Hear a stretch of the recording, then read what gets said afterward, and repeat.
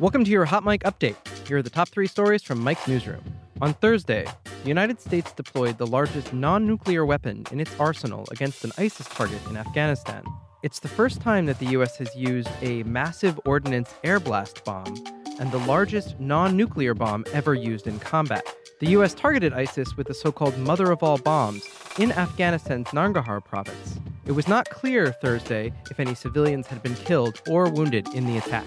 Also on Thursday, President Donald Trump signed legislation allowing states to withhold Title X funding from abortion providers. Title X funds are not used for abortions, but for services like cervical and breast cancer screening, birth control, and STI treatment. Planned Parenthood denounced the move, saying it disregarded the health and well-being of more than 4 million of its patients who depend on those funds for regular care.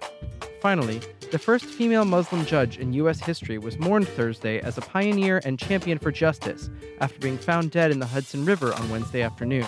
Shayla Abdus Salam was reported missing Tuesday and was then found dead Wednesday in what police are investigating as a possible suicide. New York Governor Andrew Cuomo described Abdus Salam as a trailblazer and a force for good. She was 65. That's the news for now. Check back later for more updates.